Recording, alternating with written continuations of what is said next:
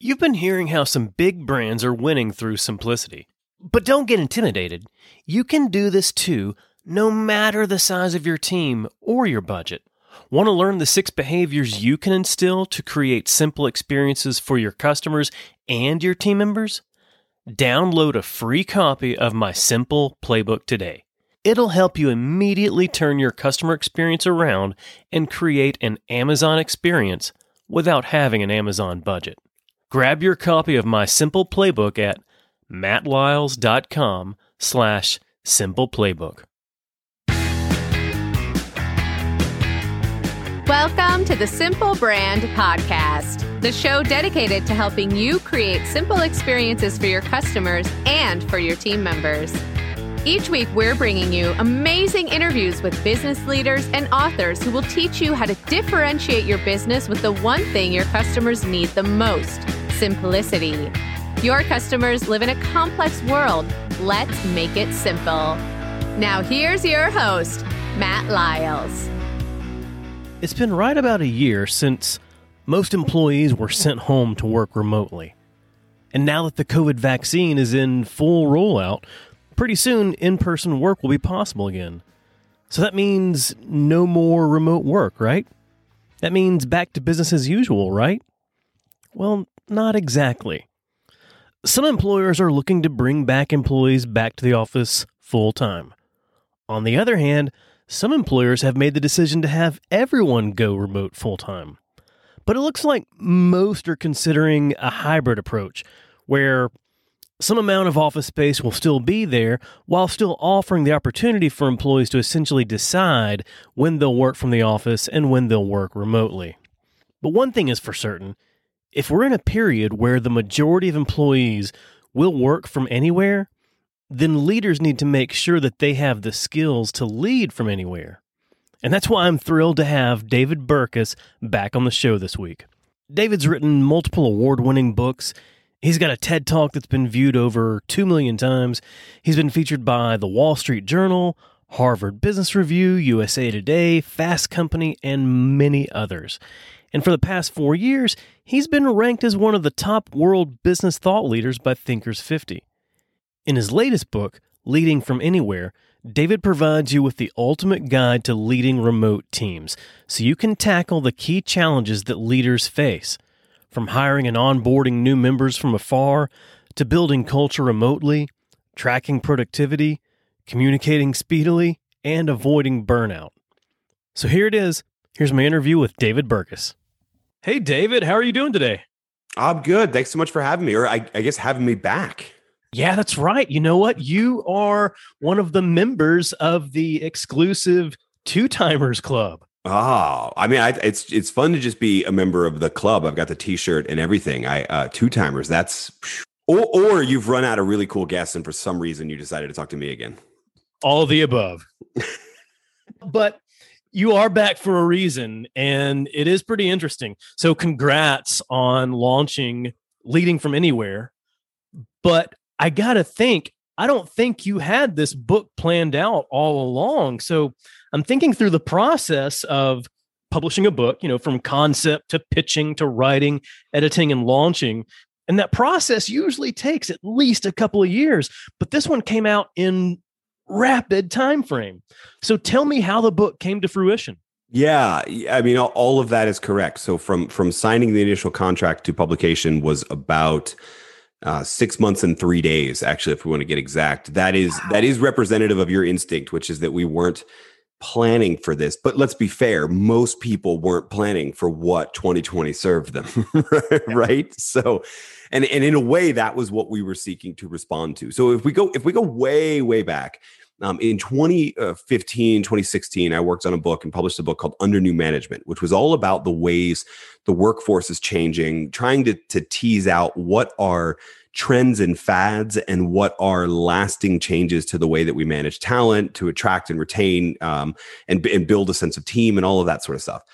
And in writing that book, I interviewed a lot of companies that were remote by default, right? Either because they started as a remote organization, or because, and this happens more often than you'd think, they sought to be an organization with more freedom and autonomy, more trust and giving their people autonomy. And that turned them into a hybrid is what the term everybody's using now, or what I often call a work from anywhere organization that basically turned them into an almost remote organization anyway, right?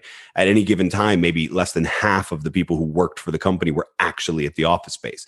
So we were already steeped in knowing those companies and already kind of with the research. But I started 2020 launching an audiobook project with Audible called Pick a Fight that was all about how you bond and motivate teams by pointing to a bigger sense of justice in the world that you're willing to fight for as an organization. And I thought that was what we'd be talking about. When you publish a book, you expect that it's going to be the only thing you talk about for 2 or 3 years, maybe even longer. And then it's something you'll never stop talking about. And then the world ended, right? We locked everything down. Everybody went home for what we thought was going to be maybe a 2-week experiment in flattening the curve, and turned into, I think today is day 351 of 15 days to flatten the curve or slow the spread or whatever we called it as we're recording this. We went after that, I think, thinking this would be kind of temporary, but it became pretty obvious. I mean, by April or May, that we had gone through the growing pains. We were still dealing with some burnout, but a lot of people were building their calendar into something they liked more than the work at the office program. And so kind of in response to the need, which is how do we do this? We didn't choose to be a remote organization, but we are, at least for the next year. And at the same time, we're recognizing that some of this will never go away, right? There's never, even little things like we will not, just because everybody's back at the office, we will not see the end of Zoom meetings, because even when you're spread out across a campus, it just makes more sense to jump on a Zoom call than it does to make everybody find one room in a large sprawling campus or something like that, right? So right. There's a lot of things that aren't going away. The future of work is working from anywhere. And so we got this idea in our head. What if we put out something, drawing on the lessons from 5 years ago, going back with some of those companies that have expanded and continue to succeed, and then looking at the research that's been conducted in the last 10 years about remote and virtual teams. What if we put all of that together and provided that manual for people? And the publisher was like, yeah, we love the idea. How fast can we get it out there? And I was like, well, I think I'm using a lot of profiling and going back to interviewing a lot of companies I already know, et cetera. We already have a lot of this research. So, maybe we could write the thing in like 6 months. And they came back, were like, can you do it in 3? And I said, well, I mean, yes, but it means I have to cancel a few other things. And if you pay me enough. Right. Well, I mean, yeah, I didn't want to say that, but that was what I was hinting. I said it. And then actually, just so since we said that, then I got the contract, and the contracts gave me 8 weeks instead of 12. So, whoa! So that's what we did. We signed that contract June 2nd, and delivered the manuscript to them on July 31st. And the idea was it's a little bit different book than I've ever written, because it's the most practical. I'll say this right off the bat: the most practical book I've ever written. Every book I have has a little sort of takeaway at the end of the chapter. This is like half of every chapter is great. Now that you know the research and you've seen examples of it, do these 4 or 5 things to make this situation better. And the whole book is structured around not sort of a big idea, right? But it's structured around, here are the challenges you're going to face with a remote team. It's sort of like, do you remember when we were kids and we'd read those choose your own adventure books? Oh yeah, I love those. This is a choose your own dilemma book for managing a remote team, right? What dilemma do you have? We've got a chapter on it, and we'll give you some insights into how to make it better. Well, in the same way that it felt like it was fast tracked, it seems like there's a way to fast track your reading for the book too. It's like, you may not have some of these problems, but if you have this challenge, this dilemma, you can jump right to this chapter without having read everything that came before it. Yeah. And that was the exact idea, right? So, okay, you're not facing this situation. Great. Skip to the next chapter, right? Or I mean, obviously as an author, I would love for you to read it from cover to cover and admire all of the brilliance of what blah, blah, blah. But in reality, like, I'm just trying to make it as practical as possible. You want to know, you have to do that first hire of someone you've never met. Great. Turn to this chapter, right? You want to know how to fire someone? Actually, we put that in the appendix at the back because it was kind of a bummer and it really ruined the flow. But we got that covered too, right? And everything in between. You just need to know how to run a better Zoom meeting. Great, like we got it. And so there are a lot of people that have told me, like, I've got the book and I read these 3 chapters and I definitely got my money's worth. And I love that. I wish they would read the whole book. But I still They love hearing will. that at least something was useful for them. They'll go back and read the rest of it. But one of the things that I was thinking about is if you look at the book from like a higher level and you look at it as leading from anywhere. And I think of the lens of leadership. So how different is leadership in person to remote leadership? Well, it's one of those things that I don't know that the strategy or the elements of great leadership changes all that much. What changes is the tactics, right? If you think about the last year, it's the micromanagers, right? It's the Lumbergs, to quote from Office Space, right? Those are the people that are really struggling. The people that assumed presence equaled productivity, the people that were trying to document everything. Not the people that were focused on the culture of the team, that were focused on finding intrinsic motivators for each person and speaking to that. The people that were focused more on coaching than telling people what to do.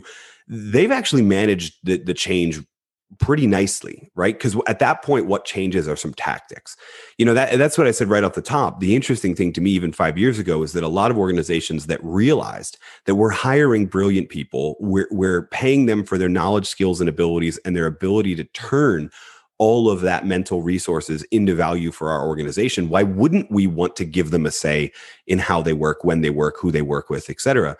A lot of those organizations turned remote anyway, right? Because people started to want a little more freedom in where they worked and when they worked. And so, the same thing happens here. If you were already one of those managers, all that changes is tactics. And we've got those tactics for you, right? We talk about that. But there's the bigger shift when we think about leading from anywhere, that we really need to abandon this kind of management by walking around, not the good version of it, but what it got persuaded as, right? When Tom Peters and company first presented this idea that one of the things great managers do is get out of their office and walk around and check in on people, I don't think they were expecting that would turn into make sure you know what time they came in and when they're leaving and monitor their activity and all that sort of stuff. It was more about having those regular conversations, checking in with people, and knowing that you can't in order to treat everyone equally, you have to treat them differently, because you have to treat them differently based on their strengths and weaknesses and what have you.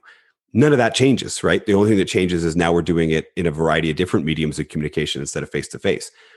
But if you were one of those monitor people, man, everything changed. And some companies have tried to avoid that change by like buying spy software and all sorts of ridiculous stuff. Goodness. And I think there's a lot of people still that are just hanging on, right? That are just saying, we'll eventually open back up. Right. And so I just need to figure out how to tread water. No, you don't, because you don't send hundreds of millions of people to work from home for a year and then snap your fingers and say, everybody come back to the office 5 days a week, 40 hours a week. It just doesn't happen. And it's not going to be the same. Right. I mean, the likelihood, other than having an all hands meeting, the likelihood that your team is going to all be in the office at the same time, if it's not for some form of collaboration, is really, really small. There will always be one or two or possibly half the team that are working somewhere else. Some are working from home. Some are just on the road. Some are choosing to work from a co-working space that's closer to their house that day, because why do the massive commute? We're not going back to a place where we're all just can guarantee availability for each other because we're all forced to be there. And when it comes to how things are moving forward, and there is going to be some level of remote work, some level of remote interaction, no matter what going forward, what are the key areas where leaders should focus to ensure that they always have a thriving team? Yeah. So, I mean, I think I'll give you the big three that are really based on the team culture. And by the way, I think because of this shift to working from anywhere, the culture of a team is probably the dominant player moving forward, not the company culture, right? And you think about that, by the way, as like sort of concentric circles where the team culture fits inside the values of a company culture. You obviously can't have a team that's just totally divergent from the company. But when people think about their company culture from now on, they will be thinking about their interaction with their team, because they're not going to be interacting with most of the other people, right? Right. So in terms of that, in running a remote team, if you haven't already begun to build these things, then I would pay attention to, as a leader, what we call shared understanding, shared identity, and a sense of psychological safety. Those are the big three in study after study that show that not only for teams as a whole, but specifically to virtual teams, these are the elements we need in play. And if we can take care of these things, a lot of the other logistics, like what project management software to use, take care of themselves. But let me define those real quick. Shared understanding is the sense that everyone on the team is aware of the knowledge, skills, abilities, preferences, the context people are working in. It's how well do we understand each other? And this has a bunch of different ramifications, right? The first, let's just talk about context and calendars. Everybody's working from a different setup right now. I mean, if you're on a team that's sort of a national, even inside one country like the United States, the openness of different states is so varied right now that everybody's working from different scenarios, right? Some people, like I'm lucky enough to be recording this in about a 10 foot by 10 foot room in the basement of my house. My kids are at school. So it's quiet. I can focus, etc. Other people like bought a folding screen at Home Depot and stretched it across the corner of their dining room. And they use that to hide from their kids that are Zoom schooling on the other end of the table, right?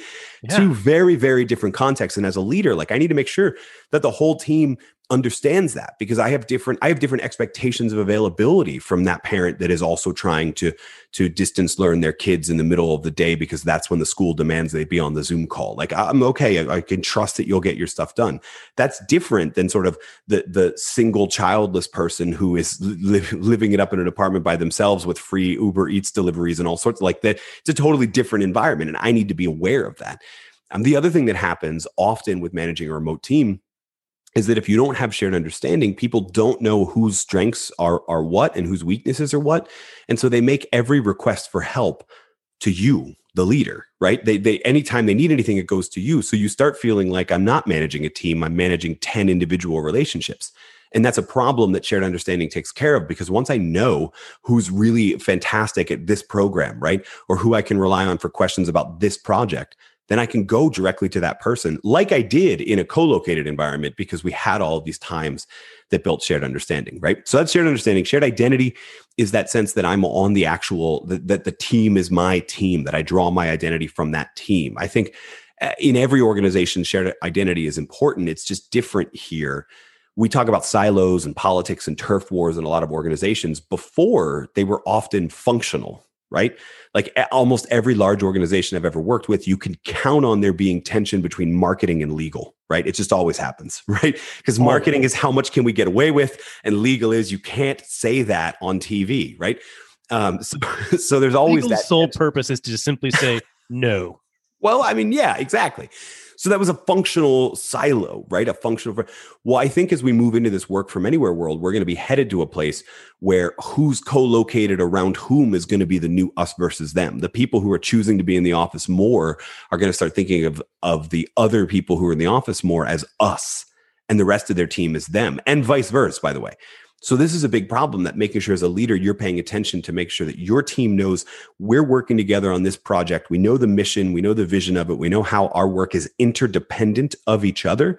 And as a result, we need to come together and build that sense of identity that will skyrocket the effectiveness of your team. And then the very last one I said was psychological safety, which is just that feeling of mutual trust and respect, that feeling that I can express myself fully, that I can take risks and not be punished. As long as I share like the learnings of even those failures, right? It's the extent to which I feel like I have to cover up any of my mistakes, or if all of that is just sort of failing forward and learning. This one's more important, to be honest with you, in any organization, but in a remote organization, the part of psychological safety that comes more important is this idea that I feel free to speak up, that I feel free to express dissent. I know a lot of leaders of remote teams, of newly remote teams for the past year, that the last time someone publicly disagreed with them was in an in-person meeting in February 2020, right? Because it's hard to speak up on a Zoom call. And so we need to be more deliberate about cultivating that dissent, cultivating task, focus, conflict that makes the end product better, and making sure that everybody knows that even if you disagree with me, like I still respect you and I still honor your contribution. I'm better because you disagree with me, not everybody just fall in line and agree with me, which is unfortunately what can happen too often when we're trying to run an efficient, quote unquote, efficient virtual meeting, is we end up depriving the team of that friction that creates a better product. And I think it helps to also allow for dissenting views and to disagree among your team members as well. Yeah, exactly. But I find that you have to sort of model the way, right? If they don't feel like they can speak up and disagree with the leader, they're going to be really edgy around each other. Or the disagreements you see in between team members are almost more about jockeying for position, and we don't want that either, right? We want the type of disagreement that says, I care so much about this project that I feel that I have to speak up and point out this flaw. And as a result, we work together to make the end project, better. But that starts with the leader modeling the way. There's a great study we talk about in the book from Christine Porath, who is sort of the world's foremost expert on civility or lack thereof in the workplace. And she says the number one reason that employees cite for why their team is so uncivil, so disrespectful to each other, et cetera, is that they don't know how to be respectful to each other because they don't have a manager that's respectful to them, right? So if you there's more to psychological safety than just respectful behavior, but it starts there. And if as a leader, you're not starting there. And this doesn't mean, like most people are well-meaning. Everybody listening to this, you wouldn't be listening to podcasts like this if you didn't intend to be a more inclusive, psychologically safe, respectful leader. But a lot of times, especially in a virtual communication environment, it's the misinterpretations that are the issue. Right? It's hard enough to facilitate a meeting in person. It's even harder when you have less of the room to see, when you have less of those nonverbals to see, because you're looking at like the Brady Bunch box of faces out there. It's just harder to see. So I actually tell a lot of leaders, if you're trying to build on this, the place to start is to take that person on the team you trust the most and ask them to watch for reactions. Ask them to watch for that time that Matt spoke up or looked like he wanted to speak up, but he was still on mute and ended up not saying anything. And so maybe we should check in and pay attention to that next time. Or the time that I made that joke and Sarah didn't laugh. She actually had this frazzled look on her face, and maybe she misinterpreted you, or maybe you need to lay off the sarcasm, which is, by the way, as someone who grew up in the Northeast, something I'm still learning. But you don't catch those things unless you have somebody else helping you notice them, because when you're so focused on running the slides and making sure who's on mute when and getting through the agenda, you don't catch that people thing nearly as well as you did when you were in person. So you can end up accidentally creating a disrespectful workplace too. One of the ways to be influential is to understand how to read people, how to read the room. And when there's no physical room, that's a lot harder. Yeah, no, exactly. There's no room. It's like it can become really easy to think of the rest of the team as sort of non-playable characters in a video game, right? Right. And unless you're unless you're being really deliberate about trying to lean in and catch those things, catch the emotional changes of your team, catch the differences in behavior from one day or 1 week to the next, that might be a signal of things like burnout or exhaustion, et cetera. Unless you're willing to look for those things, man, it's really easy to just ignore them because they're not right up in front of you. I mean, a lot of them were hidden anyway, even in a co-located environment, but they're easy to remain hidden even more so now. It takes a lot more intentionality to try and proactively catch those things. Yeah. And this applies to sort of all of our behaviors, right? We've been talking about it in the context of a Zoom meeting, but it applies to the emails, it applies to project updates, et cetera. In fact, my number one piece of advice, right? If you're listening to this and you're like, great, what do I do tomorrow? Do this. Is to create a team working agreement, a document that actually says, this is how we're going to interact with each other, large and small, right? So obviously you want statements in there about civility and respect, but large and small, right? Like we agree that 24 hours is a reasonable amount of time to wait for a response to an email before we call someone, right?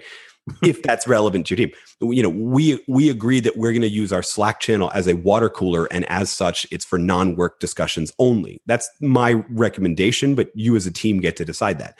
We agree that we're going to spend we're going to keep 1 hour a week open for office hours, and we'll list what those are. Just little things that help the team. I sometimes call this the declaration of interdependence, right? Speaking to the shared identity piece. Little things that help the team figure out that we have to work together. And so let's come up with the norms and the ground rules for how we're going to work together in a shared document that we can all kind of see, so that we're deliberate about this, right? And so that what often happens is a lot of these norms get violated because the norms were always unspoken and half the team doesn't even know it's a norm and that sort of thing. And so you get a boss, for example, that might be that type of person that that cuts out of work early, hangs out with their kids, and then does dinner and puts the kids to bed, and then fires off a couple more emails before the next day, right? And that's great. That's fine. That's your life. You can schedule it however you want. But if you're sending your team emails at 11:30 at night, and then your first thing the next morning is a 9 a.m. call with the whole team, and you open up with, "Did everyone see my email?" then you're not really honoring that other people have a different schedule. And so we need to have a conversation about those things so that we don't accidentally send those subtle little messages that I expect you to be checking your email before you do that thing that you thought was your first act of the day, which is jumping on the team meeting. Right. And as a declaration of interdependence, it's about the team. And I think you want to ensure that you get the entire team's input on this. It's not so much a dictatorial declaration just from the leader. Exactly. So the way that you do this, right, is you start with questions, your questions as a leader for how, not how you think the team should interact, but the things you think the team needs to come to agreement with. And you're open to other people's questions. But then you call a meeting, right, and you have this simultaneous or synchronous conversation asking for, let's come up with an answer to those questions. What are our no limit hours, right? Like, what are our hours where everyone agrees we're not going to communicate, right? Our dark hours.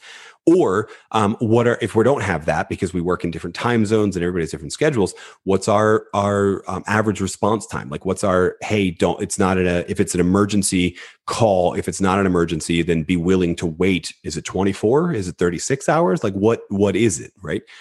How do we want to keep each other updated when we need feedback? How do we want to make requests for help? All of those sort of things are questions that we need to be asking, and let the team come to an agreement in that meeting about the answers to. And other questions will come up, and that's fine. Just add them to the bottom of the list and don't close until you've got answers to all of those things.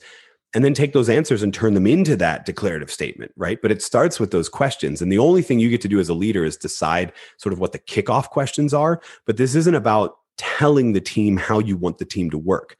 This is about guiding the team to figure out how they best can work together. It's all about how are you going to have the most effective, the most productive team. And they need to understand from each other, how they can be more effective working with each other versus just adhering to your list of demands. Exactly. Otherwise, you end up managing 10 individual relationships instead of leading a team. Exactly. You talked about being on a Zoom call and having that Brady Bunch look or that match game show look. And so there's a lot of Zoom fatigue. There's a lot of people that are, have negative thoughts around some of these remote and virtual tools. But have virtual tools actually helped teams in some ways that they otherwise didn't have before? Well, every tool, this will be the answer for it. Depends on how you use it, right? So if you're trying to recreate that, a lot of teams had let's say Monday morning, get the whole team together meeting for 2 hours, right? And it was weird because even then, you might have out of the 2 hours with 10 things on the agenda, there might be 3 things that you specifically need to be there to speak to. Right. Yeah. But you can't really leave because that would be seen as rude. Plus, you're supposed to be in the building anyway. So if you were the only person not in the room, right, that would be weird. So you just kind of sit there. Right. That's a recipe for Zoom fatigue, right? Recreating that, but in a Zoom environment, is a recipe for Zoom fatigue.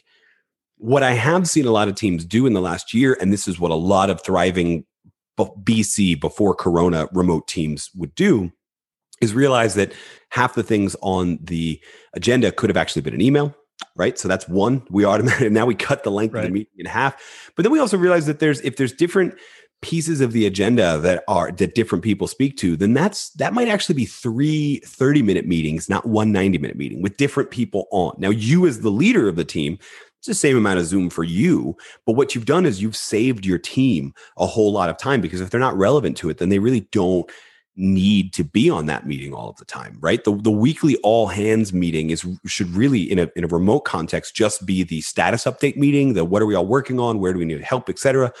The larger discussions about how are we pursuing a project, most of the time in most industries, every industry is different, but in most industries, those deeper questions around a project are actually questions that a 3 or 4 person discussion, not a 12-person team, needs to have. So have the savvy to figure out what things do I need my whole team for, and what things do I really need 3 or 4 people for. And the 9 people that get saved from that meeting will thank you, because you're adding more productive time to their day. Remember, the cost of a 1-hour meeting with a team of 12 is not 1 hour. It's 12 hours plus or minus the time it takes to get focused in that meeting and focus back, right? So spend that time wisely. Exactly. Wow. So when we think of the office space, like there's a number of office spaces there, and offices aren't fully going away. But how might things be different with literal office spaces going forward? I mean, the first thing for most organizations, and ironically, I've got a flurry. I don't know if everybody if suddenly it's the commercial real estate lease renewal time, which I don't think it should be, because we're 3 months into the year as we're recording this. But I get a lot of those questions from small business owners right now that are like, how do I do this? I feel like I have way too much office space. And a couple of folks from HR and large organizations. And the answer to almost all of them is you probably do. Yeah. Right. So there's 2 big things here. The first is that I think the size of most offices will shrink, right? Because you don't need everybody to be there with everybody to have a desk. There are certain groups, unfortunately right now, we already ragged on them once, and I feel bad about this. HR and legal will probably still have private offices where you can close the door and have those kind of conversations, right? A lot of other people, it'll be more like a rotating fleet of little office spaces, desks, et cetera. I think we're going to see a lot more hot desking, which was a trend even before Corona. That's a terrible term for it, but it's basically the idea that we have a company laptop now, not a mainframe computer, and we have space for you to work if you want to work here, but it's not your assigned desk anymore, because a lot of people only want to be here 2 or 3 days a week. We're going to see a lot more of that. Some organizations will wisely recapture some of that office space by creating more collaboration spaces. I've been calling for this for a while. It weirds me out in a lot of open offices, for example, where it's like a sea of open desks and then 3 conference rooms that are all the same size. They all fit 12 people, right? And so why not a small room for 3 people and another for 5 and then 12 and then 20, right? So I think we're going to see a whole lot more of that as well. And I think that the goal, what I tell people, in fact, I was actually just screaming this on Twitter. The goal for most organizations this year, as we're talking about this in 2021, should not be to solve the problem of when do we get everyone back to the office. It should be that what is it going to look like thing. It really should be, how do we create an environment where everyone feels welcome, but no one feels obligated? In other words, how do we create an environment for our industry and our company where everyone feels like there's space for you if you want to be here, but you don't have to be here, right? And right. if we're solving for that, that's going to make the office space look a little different. A lot, like I said, a lot more collaboration, a lot less physical footprint. But there's a cultural element to that too that I think needs to happen first, even before we start measuring new drapes and that kind of thing. And there are going to be times where people will be obligated to be there, but I don't think that it would be for actual work, like actual sitting down at your desk working. It would be more for those. Hopefully not on a weekly basis, but those all team meetings. Yeah. Or some organizations were doing this even before the pandemic, things like core hours. So we say everybody needs to be here Monday through Thursday from 10 to 2. And that's not because everyone needs to be here from those hours, but that's because if you need to call a meeting for something, that if you do it in those hours, people will have availability, right?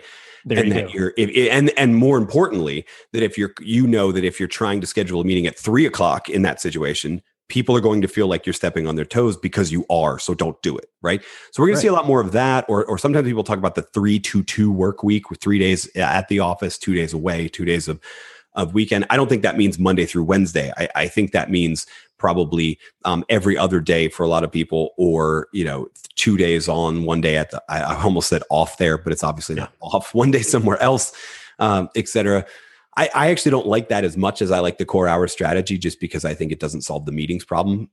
Because my other fear, by the way, about meetings is that if we have this environment where we're calling for in-person meetings, but a few people are on their work from home or their work from somewhere else day, then you're going to get 3 people in the room and 3 people zooming in from their desktop. And that's actually an unlevel playing field, right? I'm a much bigger fan of either let's get everybody in the room together or let's get everybody on the Zoom call together, so we all start from that same level playing field.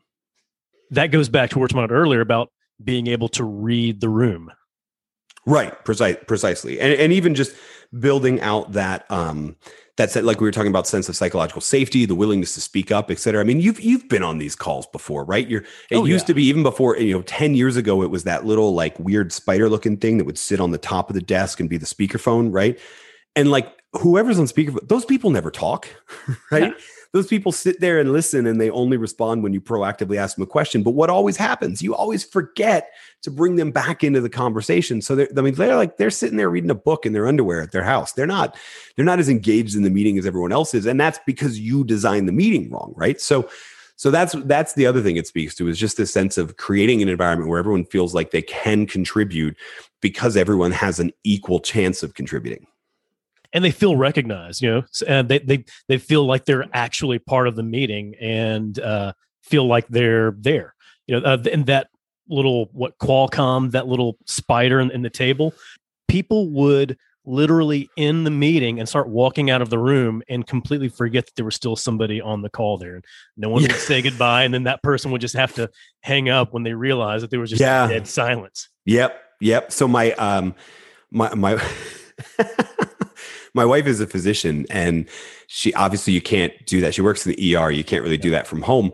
So that's she's been there, work. Right? No, yeah, but she's been there. She's been on the front lines the whole time. But it's been really funny to watch a hospital adjust to that idea, right? Because they're still doing that. It's 2021, and they're still making the 2010 faux pas of the, like, she'll be sitting there calling in, right? Because it's not her day to be at the hospital. So why go in for the meeting? And then it'll be silence, and she'll be like, is something going on? What happened? And then the funniest thing is, on longer calls, they'll be like, why don't we take a 5-minute break? But if you don't hear that, everyone's just silent for 5 minutes, and you think the meeting's over, and you hang up. Like, it's the craziest thing.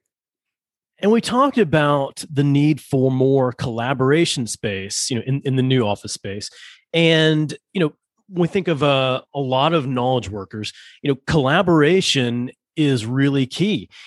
And especially when it comes to creative problem solving. And I think back to one of your earlier books, The Myths of Creativity. And there you talk about how creativity is a team sport, and I recall where, a lot of the best problem solving meetings where I was a part of, the problem was always solved by everyone putting up a bunch of Post-it notes on the wall right there physically. So how can leaders foster that team aspect of creativity in a remote environment? Oh, it's so much better remote. I'm just kidding. It's actually not. Yeah. I wish I could say it that way. And it was the most depressing chapter of the book to write, actually, because I wish I could say, just use this crazy, great, expensive software that's being marketed to you right now. I'm sure it's already in your Facebook feed, et cetera. The truth is that there really isn't, when it comes to the ideation part of a creative problem solving process, there really isn't a technology available right now that can level that playing field. I'm not saying never, right? There might be, I don't know. Let's see if Oculus Rift can create some sort of awesome thing, right? Well, but for right now, there's really nothing like that. But if you think, for a lot of organizations made the assumption that one meeting was the creative problem solving process. And in a way, virtual helps us get out of that pattern. Remote teams help us get out of that pattern and realize that really there's a longer process here of making sure we're finding the right problem, making sure we understand the constraints of that problem and understand the full situation we're dealing with, then coming up with all of those ideas, and then using those constraints and the full extent of the problem to sort through those ideas and find one that sort of truly works, and then test those ideas and get feedback and begin the cycle again until we find the solution that works great 100% of the time. Most organizations I've worked with throughout my entire career don't do all of those things, right? So it's sort of a give and take, right? On the one side, and this is, by the way, this is a short-term problem, right? Because for a lot of organizations, you'll be able to call those in-person meetings when you need to again. I don't know when, but you will. But I don't think you should go back to this idea that all we need to do is get everybody in the room, grab some Post-it notes, and go to town. We need to take it slower. So in the book, I talk about, if you're doing this fully remote, then this is probably 3 different meetings held at 3 different times. 1 to discuss and do research on the issue and present all of that so we fully understand the issue. 1 to do the ideation, and then 1 to decide, which doesn't necessarily need to be the whole team. It can often be, the leader of the team and maybe the 2 or 3 people that are really going to run point on that project are actually the deciding ones. And if you break it up into those 3, you can arrive at an idea, at a finished product that will rival the end product of that old method. But even better would be to recognize and go hybrid and recognize that some of these things can happen remote. Let's get everybody in person on the day that everybody's in the office together, and then, keep going from there. That would be the best of all worlds. And so I'm hoping that is what comes of this whole thing, that we respect the process more because we're not there all together. We can't just get in a room, fire off on a whiteboard, circle the answer that we think will work, and then just call it done.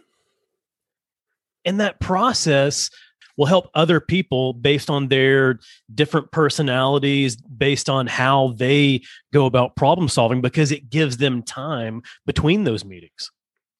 Yeah, I totally agree. I mean, we know this from a wealth of research. I mean, there's this big debate in the psychology community about whether brainstorming is overrated, because there's certain studies that suggest that having everybody come up with ideas silently by themselves and then adding all those ideas together and judging for quality ends up with better ideas.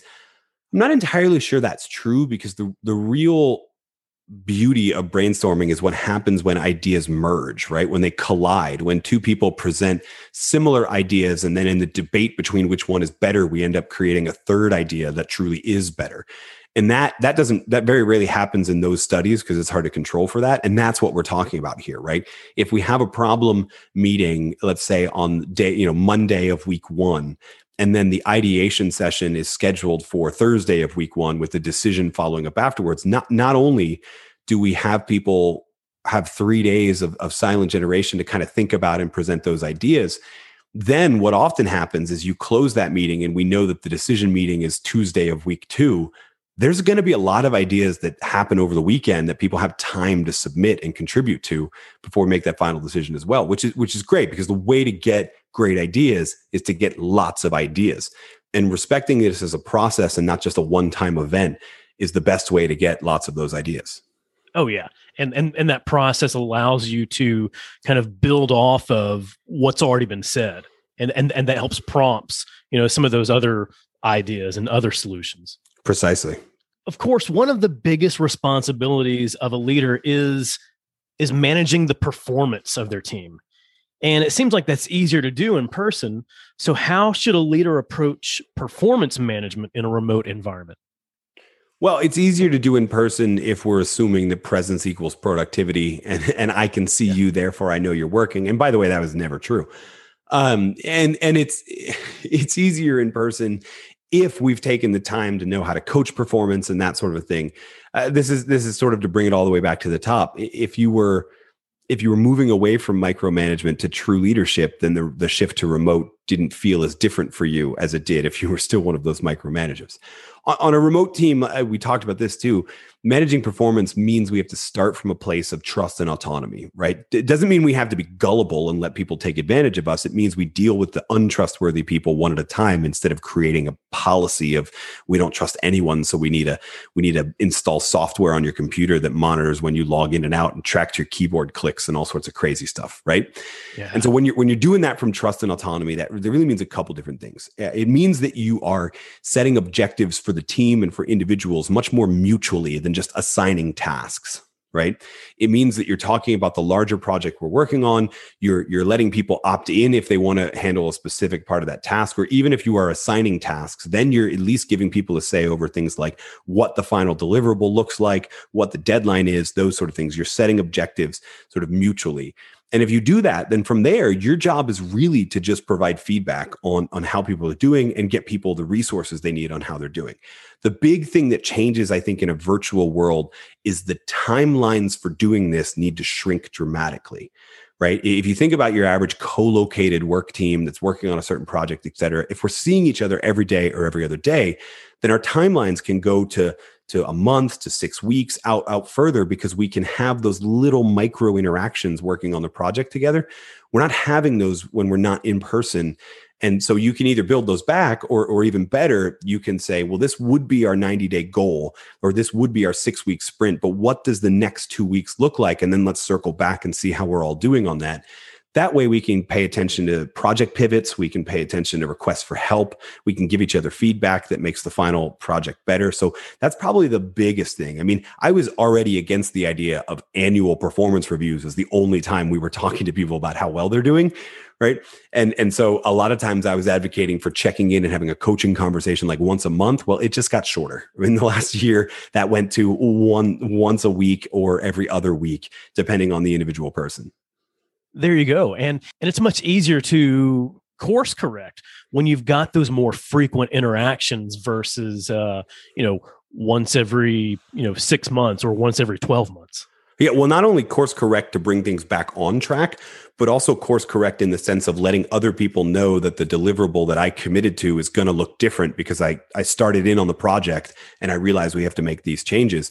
I mean, how many times have you been on that, working on a project with a team and you don't talk to each other for like 4 weeks, and then when everybody shows up, the puzzle pieces don't actually fit together perfectly because 2 or 3 people had to change because they got hit upside the head by reality, right? Yeah. Like, when you're checking in, right? When you're checking in every week or every other week as a team, you catch those sooner, and everybody can course correct. Well, David, this is awesome. Lots of really great lessons from this, and I love how they're laid out. That you don't have to start at the beginning and then build off of each other. You can, pick your dilemma, pick your challenge, and then go right to that lesson. But where can people go to learn more about you and learn more about Leading from Anywhere? So the single best place would probably be davidburkus.com. But if you don't remember how to spell that, just do your best to type it into Google.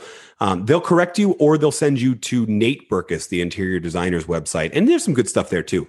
But davidburkus.com is the place to go to find out more about the book. We've also got a lot of resources that are on that page that are free. You don't have to buy the book to get at, that'll really help you with things like that team working agreement that we talked about, or even just picking the right tool to use for project management software, et cetera. We got a lot of that stuff at davidburkus.com. Nice. Very cool. Well, David, thank you again. It's been great seeing you, great hearing how you've been able to quickly pull these lessons together for everybody in these unprecedented times. I'm so tired of hearing that, but yes, thank you so much for having me. I hope you enjoyed my discussion with David Burkus. So go and check out his book, Leading from Anywhere.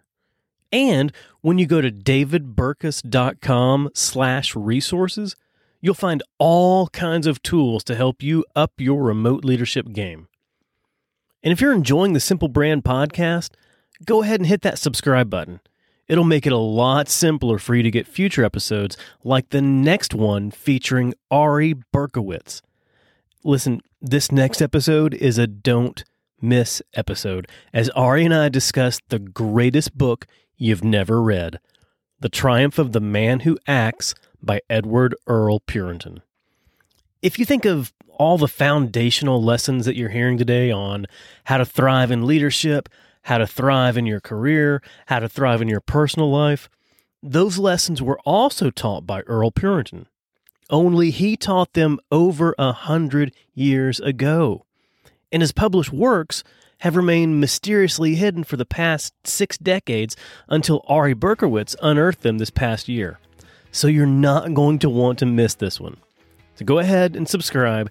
You'll automatically get Ari's episode as soon as it's live. Until then, keep it simple. Thanks for joining us for this episode of the Simple Brand Podcast. Want to make your listening experience simple and automatically receive each new episode?